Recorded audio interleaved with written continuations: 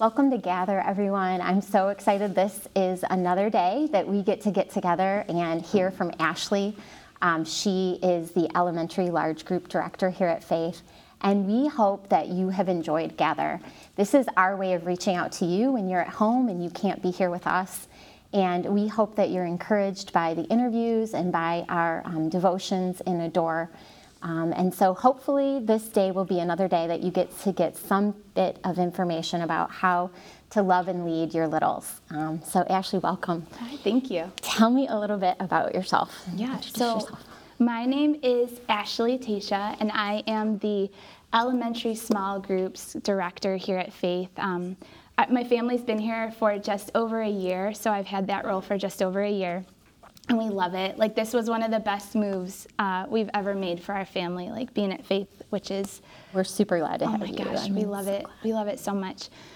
So I've been married for 10 years to my husband, RJ, not RJ Grunwald, RJ Tacia. And we have 2 kids. Jack is 7 and Haley is 4. Mm-hmm. Yeah. That's awesome. And RJ has been going through med school and residency, so you guys have balanced both and done it well, but not always easy, right? Yeah, somewhat well. I mean, and so what is it like being the elementary large or small group director? Oh, it's so life-giving. I get to, it's fun because I get to lead leaders and coach them in how to disciple and how to love our kids. And so one of the goals that I have and we as a team have is that kids would know who God is, and then that they would also know who they are in Jesus. And so that's fun to be able to walk leaders through that and coach them in that. So like listening prayer, identity prayer, and then opening up opportunities for them to be able to do that with our kids and our families. So excited and can't wait to hear more about that. We're definitely going to talk about that. First, tell me some of your favorite things. My favorite things are my family and my friends. I love the show Friends, too. That's one of my faves. Why do you like the show Friends? Because I laugh. I laugh every episode. I laugh. And I just think it's really relatable. Like, there's just a lot of things that happen in it where I'm like, I would do something like that. So I think that kind of humor just makes me laugh. But I love to travel. I love adventures. I love Jesus. I love music. Yeah. Where's the place you definitely want to go in your lifetime? Bucket list places. Man, there's so many. We love national parks, so our goal as a family is to hit just as many national parks as we can with our kids while they're growing up. So we went to Yosemite 2 years ago, and it was amazing. It was so amazing. And so, like, I'd love to do Acadia in the fall. I think would be beautiful because we always go out west. We don't go out east much, but I'd love to go to New Zealand and just see where Lord of the Rings was filmed. Yeah. Go see the Shire. Yeah, right? Yeah. All the sheep. So, yeah. Good. Awesome. All right. And what fills you up, makes you laugh? You said friends. Yeah. Feeds your soul. I think, like, adventures with my family definitely fill me up.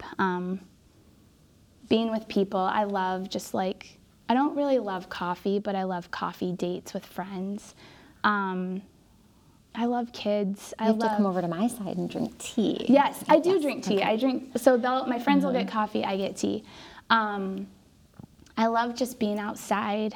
Like I said, adventure. Like, I'm that person that it's like we wake up in the morning and if my whole family's home, I'm like, what are we doing today? And my husband is the opposite, where he's like, why do we have to do something? Can there be no agenda? Be home as a family? And then I go, okay, tone it down. So. And you have balance, right? Yeah. Get some downtime. Yeah. And so what's Jack like and what's Haley like? Are they adventure? Or are they like... I mean, they're kids, so they're going to be, but their personality, do they tend to be like a little bit more like dad or mom? Jack is probably more like RJ, for sure. But, so for a long time, we were wrestling with, is he an introvert? Is he an extrovert? And now he wakes up every day and goes, Mama, who are we going to see today? Which is exciting for me. Not for my husband so much, because he gets more, he gets more drained by big groups of people. And Haley is just Haley's her own. She's just Punky little. Brewster. Yeah, she is Punky Brewster. Yeah. She dresses If you guys herself. haven't seen that show, you should go watch it. Yeah, yeah, she's her own little. Yep. She's probably more like me, though. I definitely see Mini-Me there. So what are some life hacks, things that you've learned as a mom that make life easier?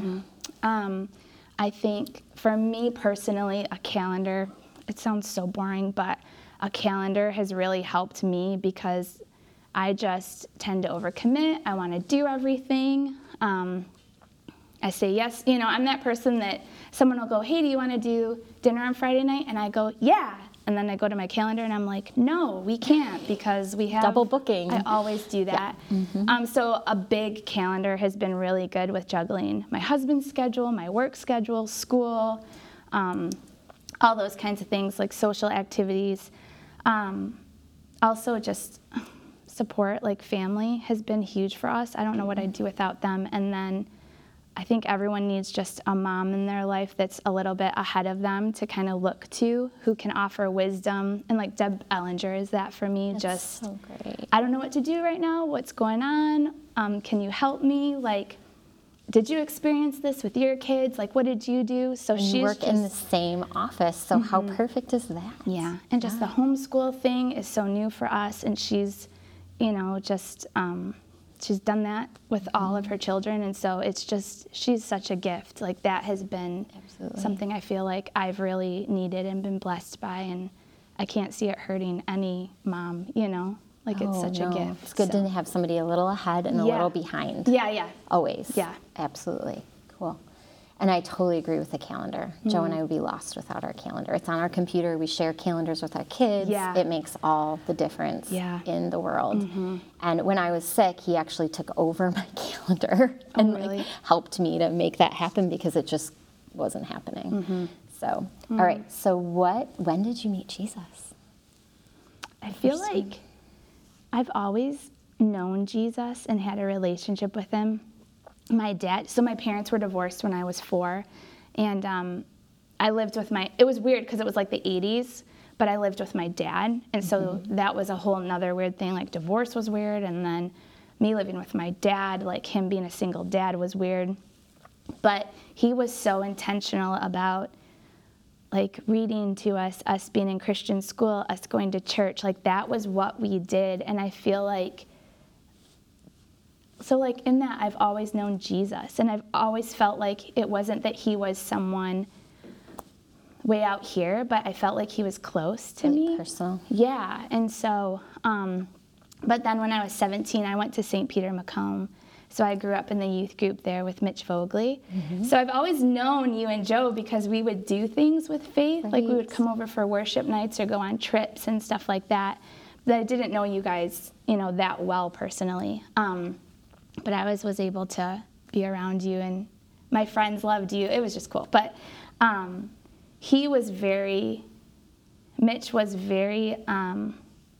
he just like took my idea of Jesus and shifted it into like, Jesus is wild and free and exciting and adventurous, and not just this like, this is gonna sound terrible, but like a boring churchgoer. Like, like he's like not a really good guy. He's more than that. Yeah, so much more than just like, church was awesome for me. I mean, but like what I saw in the youth group was just this different side where like Jesus came alive for me. And it was like, I want him in my life. Like, I want to live like that. I want to live, I don't know, just this like wild life for him, not just contained, you know, where I kind of, I guess, thought, well, Jesus is at church, and this is what church looked like for me. Like,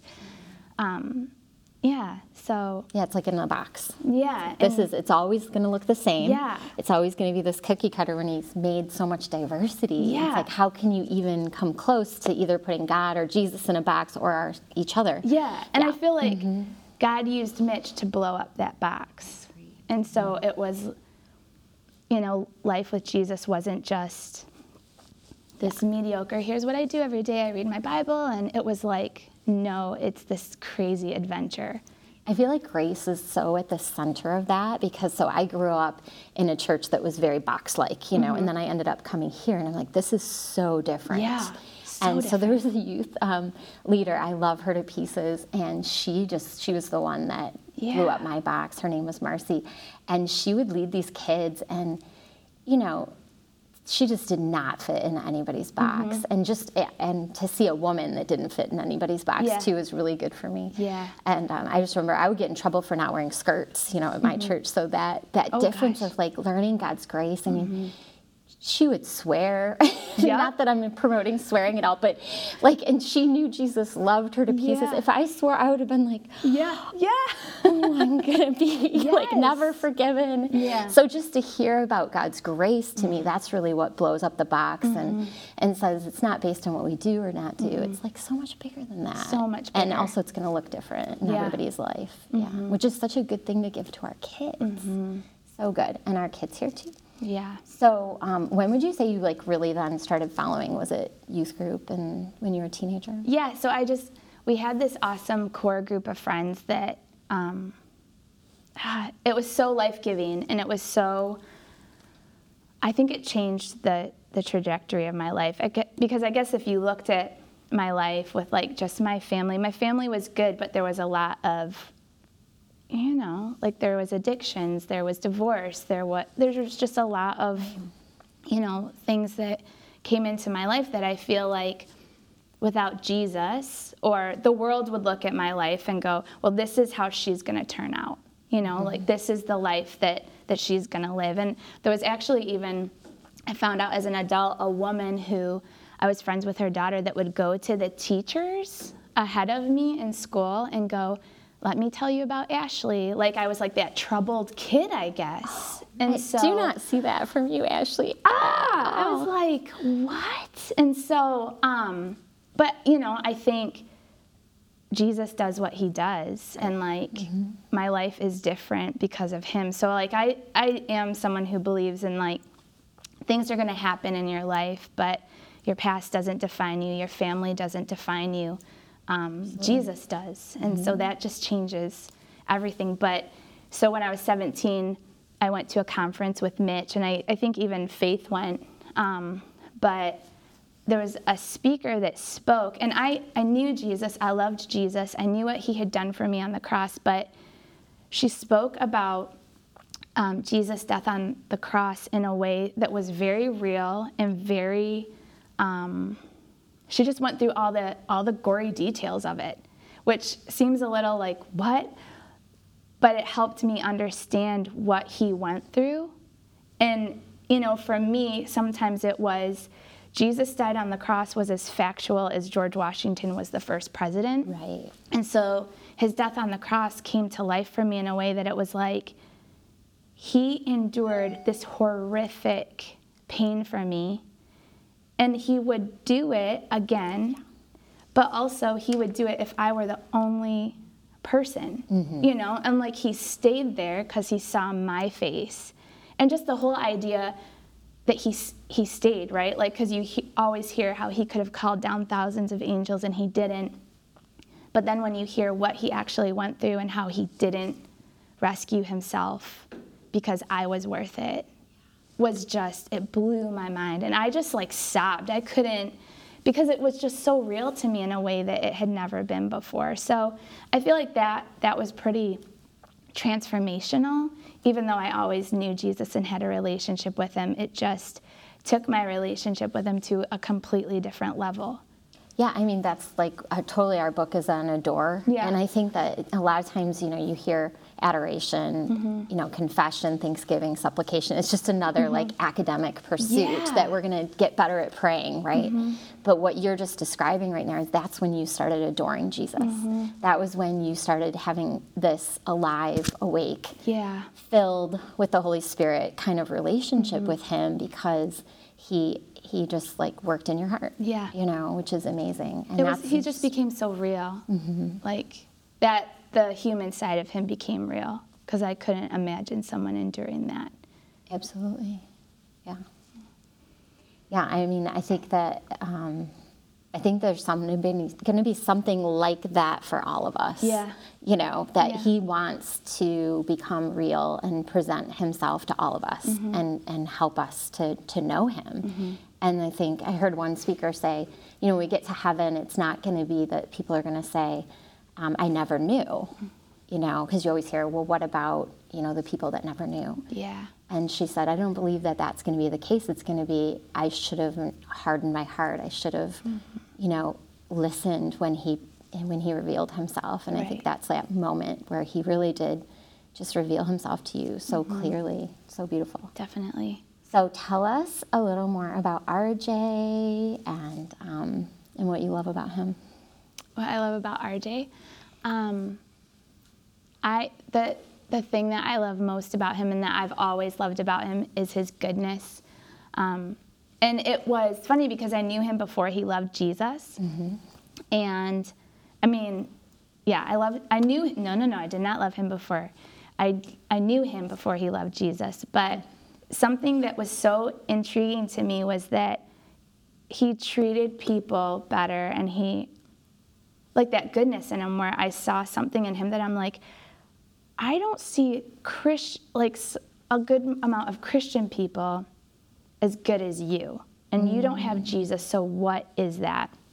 So I feel like he just has this innate goodness, and it makes me think of like, Jack has it too, and I've seen it, and there was another person that I've seen it, and I led her in a small group, and her name was Anna, and I feel like there's 3 people in my life that I've gone, there is something about them, and they just have this like goodness in them, and it makes me think of I don't know, like Captain America, like if you've seen that movie, before they inject him with the serum, before the scientist injects him with the serum that's going to make him like Captain America and this like super army dude, I forgot what his name is, Steve something, but he's like, why me? Like, why are you choosing me for this? And the scientist just looks at him and he's like, because you are good. Like, because at the core of who you are a good man. And so that is what I see in just like How RJ great and Jack. for RJ to hear you say that. That's so he is awesome. good. He's a good one. That's great. So, yeah. Oh,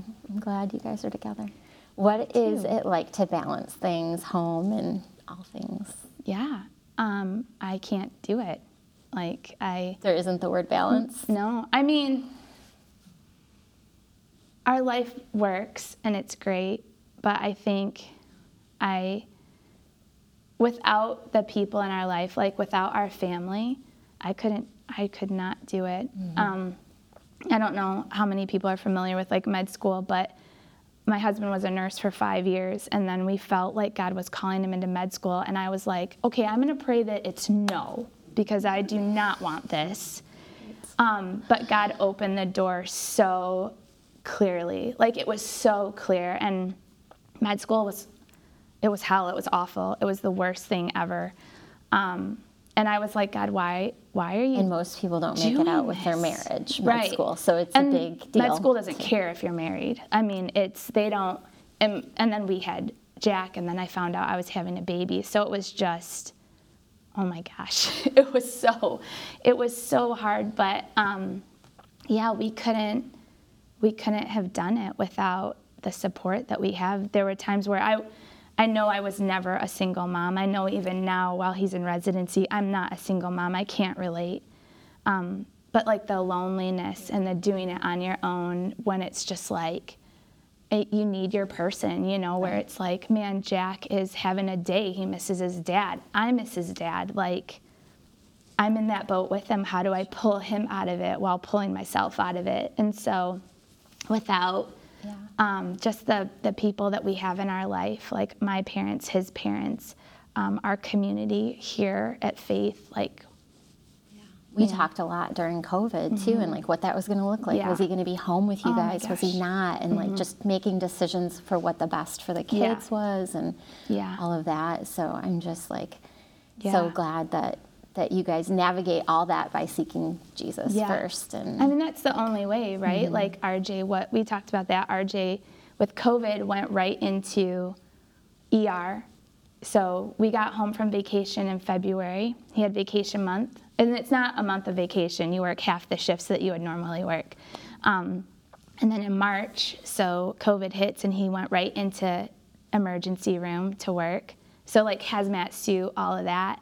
And I'm going, what does this mean for, like, what if you get it and nothing was filtered, like, away from my kids? Like Right, they were seeing and hearing Jack things. was seeing it, and he is so sensitive, and he takes everything in. And so that was a whole nother thing that was going on. And then in April, RJ went into the ICU to work. And so it was hard. You had to deal with fear at a so level much that fear. you probably had never dealt with it before. Well, and there's no one that you can go, hey, you parented through a pandemic. What did you do? Right. You know, it was like, I'm social, and so like we couldn't see our people. We didn't have the support of our family because they didn't want to risk getting something and then having us carry that weight of, well, RJ brought home COVID, and then RJ's mom got it.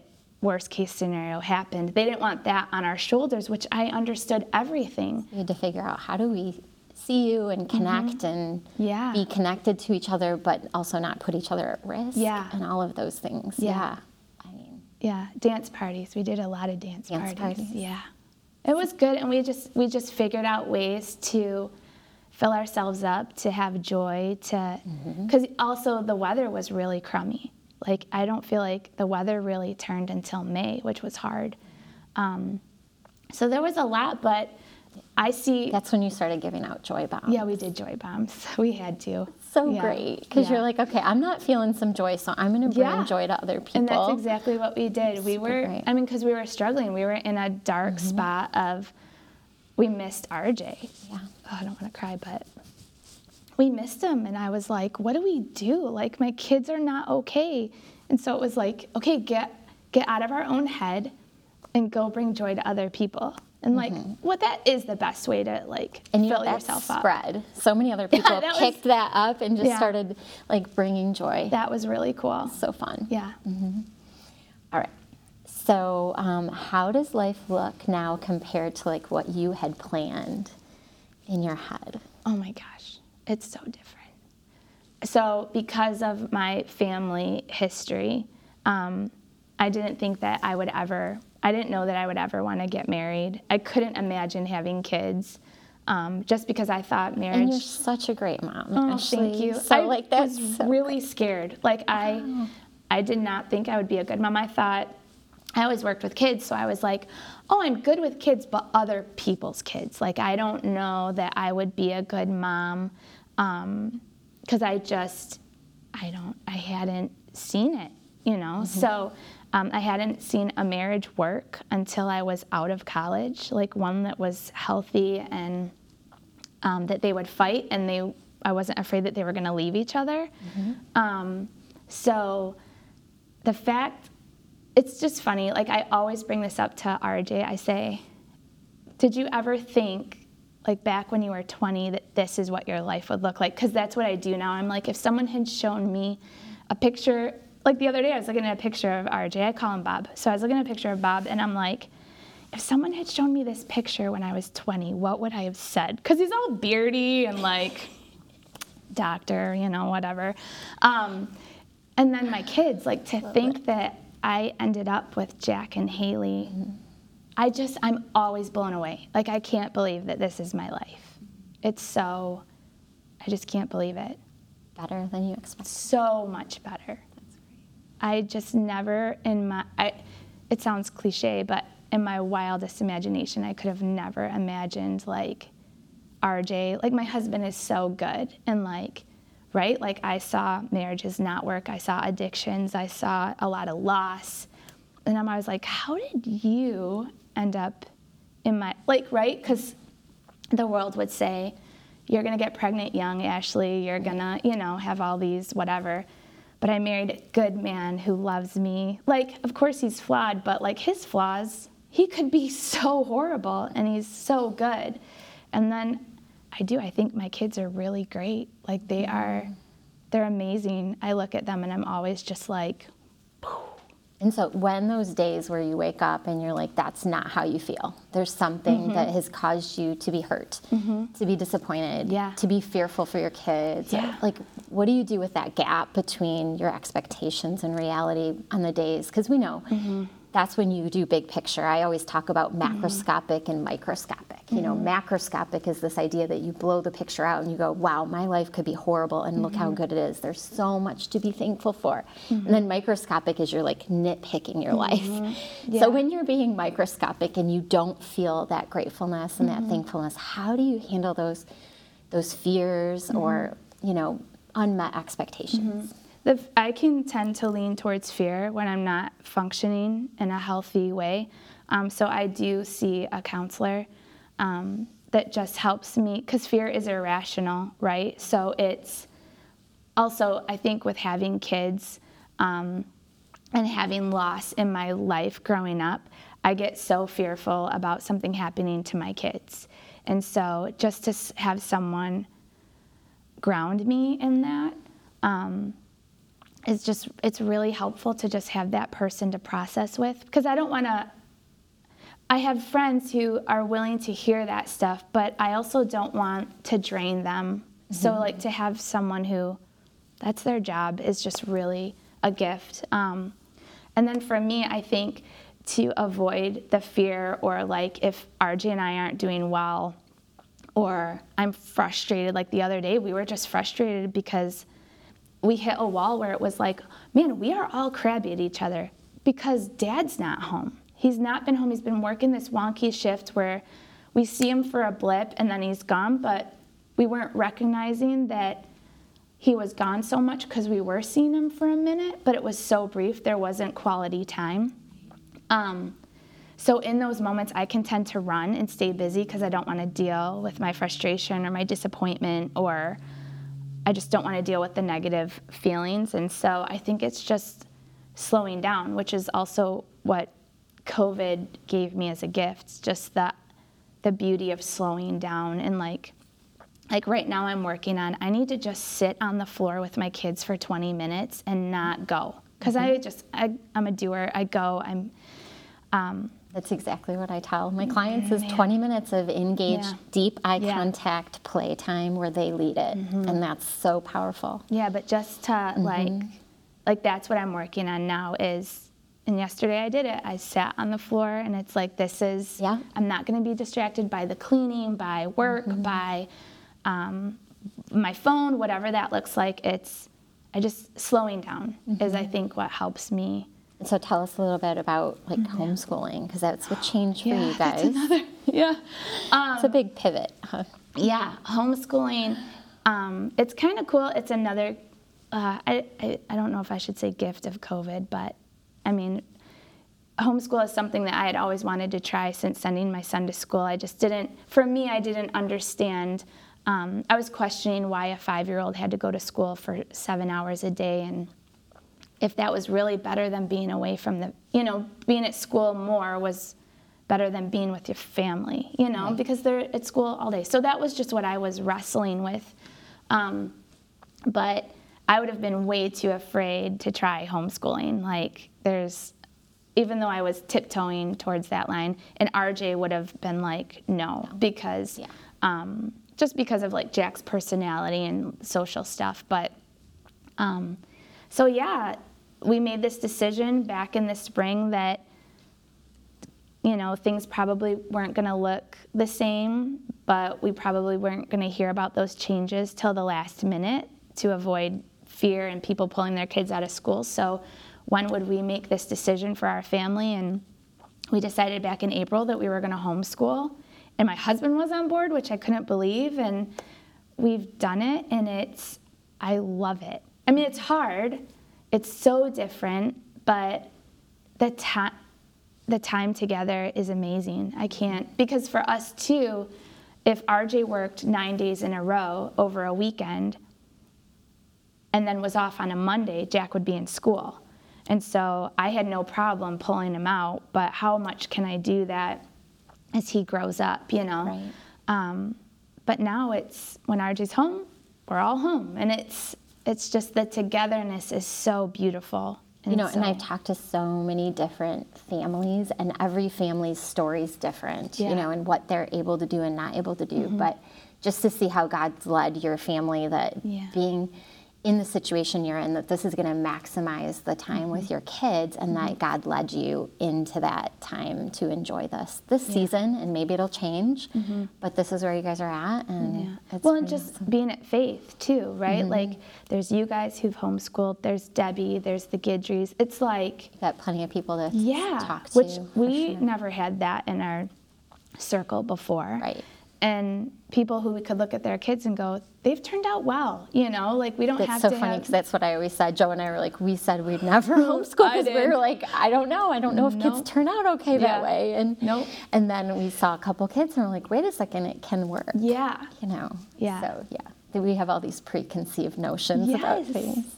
It's scary. So true. All right. And so the best part you like is the family time.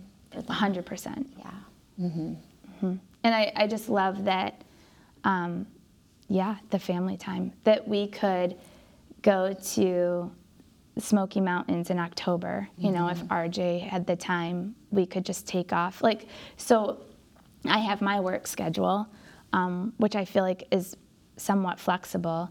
RJ's schedule is not. School, when the kids were in school, was not.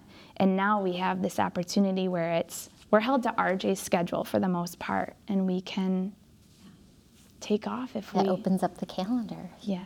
And I like adventure. So how great is that? Yeah. It's good. So when you're looking at everybody's different situations, so all the people that you minister with and on the weekends and different families, you've got single parents, you have dual income families, you've got a lot of different situations, and you see their situations. What advice would you give them for parenting through this pandemic? And they're not all homeschooling, obviously. There's some virtual schooling, some public schooling that they're going back now. Yeah. What's the big message that you think they need to hear about loving those kids? So I'm pretty passionate about this, and I've adopted it into the way I raise my kids, and I just think our kids need to know who they are. I think they need to know who Jesus is, who God is first, as their loving Father, their Creator, a good Father, right? But then I think it's crucial that they know who they are in Christ, and that their identity is rooted in Him, because one of my favorite speakers shared a story once about, I'll cut it real short, but he was in the hospital. He had broken his leg as a high schooler, realized his wrestling career was over. And he had a nurse who kept coming in and speaking just that it wasn't just his leg that was broken, but his heart needed healing. And he was just firing junk at her, you're this, you're that, I don't want to hear it.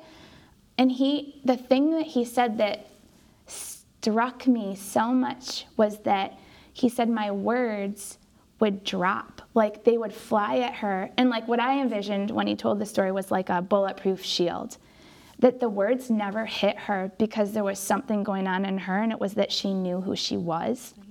And so she could take all his comments, and they never entered her heart, her mind, her soul.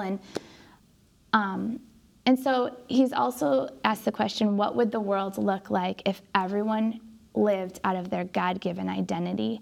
And I can't help but believe that the world would be completely different, because I think, even for me, I'm still learning this and I'm wrestling with it. I want people to think I'm this. I want people to believe that I'm this, instead of just resting in who Jesus says I am and in the identity that He's given me. And so I want my kids now, right? I'm in my 40s. I want them to know now, and as they grow up, this is who I am, because people are going to say hurtful things, bad things are going to happen, and I don't want them taking that in and as to, this is who I am. I want them to be like this woman with this shield in front of her, that it's no, this is who I am, and I live out of this identity.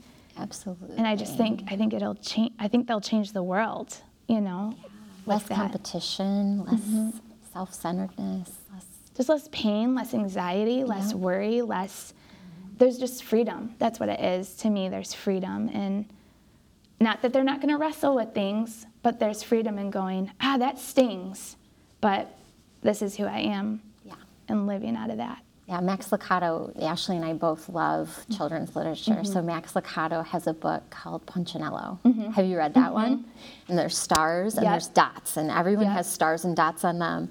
But Punchinello learned that there was a girl that none of the dots and stars stuck because she spent time with the wood carver. It's so beautiful. It is beautiful. And it's like, that's what it's all about, is just getting filled up and knowing who you are in Christ. And so how do you teach that to your kids, like on a day-to-day basis? Yeah, so I have signs all I have signs all over my home. She does. I've been there. It's awesome.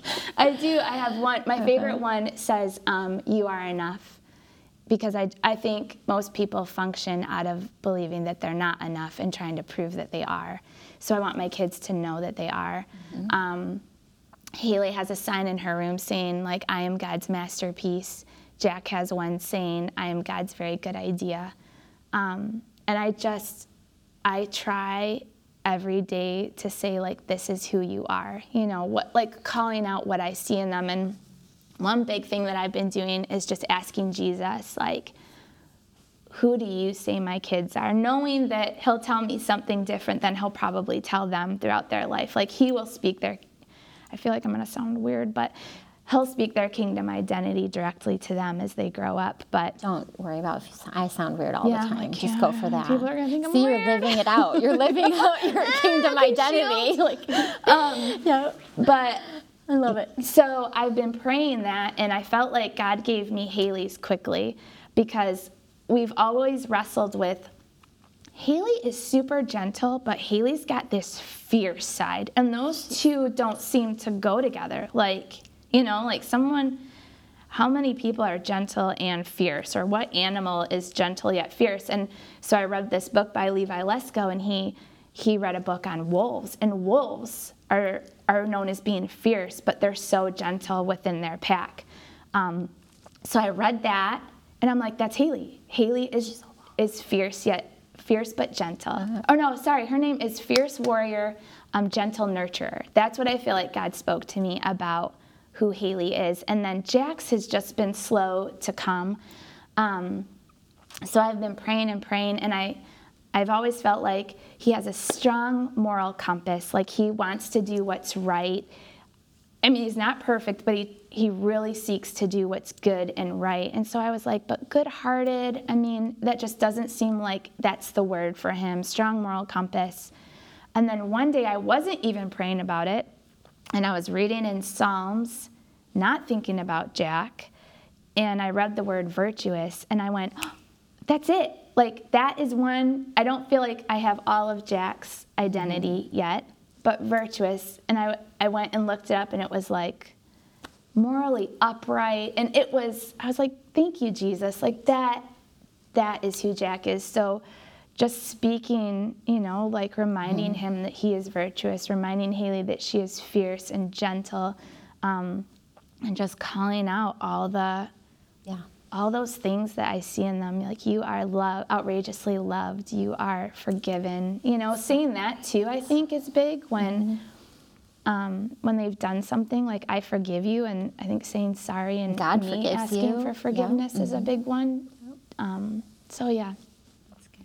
Good. So I didn't know what tool we were going to do. So I always teach a tool. Yeah. And I do a Bible study devotion the next week. Okay. And so I chose the devotion for bridegroom based on talking to you. So we're skipping ahead 3. So I'll tell you which devotion that is. But then I also didn't know which tool I would use. Okay. And so I'm going to use the tool I've noticed. So I always teach people the idea of I've noticed. So what you're talking about right now is like all that. I've noticed you love to build. I notice you're a builder, so just calling out their identity. Yeah. Because so many times we're disciplining and training, and we just have to be building into them what their identity is too. And so that little sentence I've noticed, when we notice things about our kids, it just builds them up, So it's so great. All right, and then listening prayer. How do you build that into your daily rhythm, and what does that look like? It's just funny. So with the identity statements, like when I'm like, Jack, you are, he's like, I know, Mom. Like, that's how much I do it. It's crazy. I mean, I think though, but they're hearing it, and now I'll go, Jack, you are loved, and he's like, I know.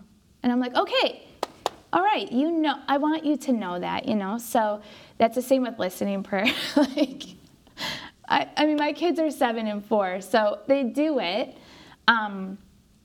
There's a lot of times where I don't push it as much anymore. Like, I do it in moments, but for me, I do it all the time, like, Jesus, what do you want me to know? I need you to speak to me, and he does. But it's so amazing to do with my kids, because I don't know that my kids hear from Jesus in they're like magical ways. And I wish I could think of an example right now, but it's, at first I'm like, oh, he's not really doing it. And then the prayer shifts as he's talking out loud about what he's seen Jesus do and what he's hearing. And I'm like, you can hear from Jesus. So it's me just simply asking questions, like, where are you right now? What's a place where you feel safe and happy? And he's usually like our home, which is, I'm so happy. Like,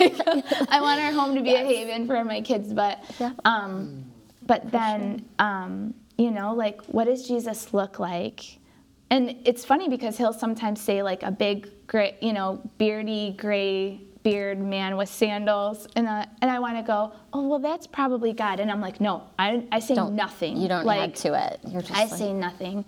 How is he looking at you? And then I lead it where it's like, if he's not looking at you with an expression of joy and love, if there's anything that's making you feel bad, that is not Jesus. So that's the only thing I'll do. Or if, what is Jesus saying to you? Like, what does he want you to know? Or we'll ask Jesus a specific question. And if it's anything that's not lined up with Scripture or making him feel shame or feel bad about himself, it's, I'm like, that's not Jesus. We'll try again. But yeah, so great. And I think that just the idea that he's so personal, that he does want to talk to you. Yeah. And just for you guys, if you haven't heard about listening prayer or this idea, it's not new. It's not new. People have been doing this for all times. There was a theologian that talked about this idea of practicing the presence of God, and that he's in every single minute of your day. Brother Lawrence, I think is his name. I just got the book, and I'm kind of reading through that. And then just this, Sarah Haggerty's talking about it, adoration. And I mean, this is definitely not a new idea, but just the idea that you're going to not just have a one-way conversation with God, but you're going to dialogue, and you're going to listen to what he has to say to you. And I think that's just it, right? Like, I grew up spouting off prayers and then wondering why I didn't, sometimes feel Jesus or hear anything. And it's because I was never still. Like, I think there just wasn't an expectation for it, I think, and just to learn to hear his voice. But he says, I'm a good shepherd, and my sheep know my voice. Yeah. So you start to just be able to discern, to see God at work, and also to hear him at work and talking to your heart. And knowing who he is, before you can know his voice. Like, just really knowing and believing who he is as a good father, as someone who loves us unconditionally, and yeah. And that starts so young. So, yeah. I mean, those expectations, we talked about preconceived notions about things, like those things start so young. Yeah. So that just be able to build that in. So definitely the biggest reason I brought you on was those things, talking about listening prayer, talking about blessing your kids. And I'm so glad you came on to talk to me today. The last thing I want to ask you is, we kind of live in this messy middle, and there's this dash between, when we're born and when we go see Jesus. Yeah. And what do you want that dash to be about? Wow. What do you want to be known for? That's like, well, I guess, like, for our home, when I talk to my kids, it's like we have 2 rules, because there's all these cute family rules that you can have, right? Like, hug often, and I love those, and I was always looking at shaping our home around that, like, what rules will I put on our kitchen wall? And then when it came down to it, I was like, man, everything comes down to loving God and loving others. And I think, I want people, that Dash, I want it to be that people came to know Jesus because of how well she loved, And and I want that to be for my kids too. Like, I want them to just love people well, because I really believe that's how people experience Jesus, where it's like, man, I don't deserve this right now. I don't deserve to be treated with kindness, because that's right, like how we feel about ourselves. That's not truth. That's not how Jesus is. But when people love us at our worst, I just think that shows people Jesus. So good, and that's like totally fits with our devotion. So this is the verse. It's Hosea 2:19-20, and our devotion is in on page 115. If you're reading along, it's the fifth devotion. It's Jesus is our bridegroom. I will betroth you to me forever. Yes, I will betroth you to me in righteousness and justice, in loving kindness and mercy. I will betroth you to me in faithfulness, and you shall know the Lord. And so I think what's hard is you have to get past those words like betroth, because we don't use that word. Ashley, do you talk to your children like betroth? It's kind of rough. So when we get past that, what does it say? So we just did a sermon series on, seeking justice and loving mercy. And so you hear the words justice and mercy, and we know that it's restoring somebody's honor, restoring their worth. And that's all what you're talking about is restoring our kids' worth. The enemy wants to tell them one thing about who they are, and that we're supposed to come in and restore that as parents, as like this image of God on earth for our kiddos. We get to restore that. And so here is God saying to us, like, this is who I am in your life. I am this good bridegroom that comes in and restores your worth. So Hosea, if you don't know the story, he obviously is coming in and rescuing his wife who's not faithful. And so you look at this over and over and you say, God is the good one coming in and restoring and bringing life. And we get to be that image in our kids, is when they feel like they're not worth it, we can say, you're always worth it. You're worth Jesus' life. You are always, always worth it, and you're worth it to me. So thank you You're welcome. for being here. Thank you. All right, let's pray. Father, thank you so much for each person that got to be with us today. And I just pray, Lord, as they're in their homes, they would realize that this is a time that they get to pour in and to build up and to just show their kiddos how much they love them, how much God loves them. So whether it's through listening prayer or this idea of noticing things about their kids or calling out their identity, Lord, I just pray that you would give this season, this time, as a time for parents to lean in, to love well, and to honor you. In Jesus' name, amen. Amen. All right, we'll see you back next week. And if you get a chance, subscribe and follow us. And we'll see you. Have a great day.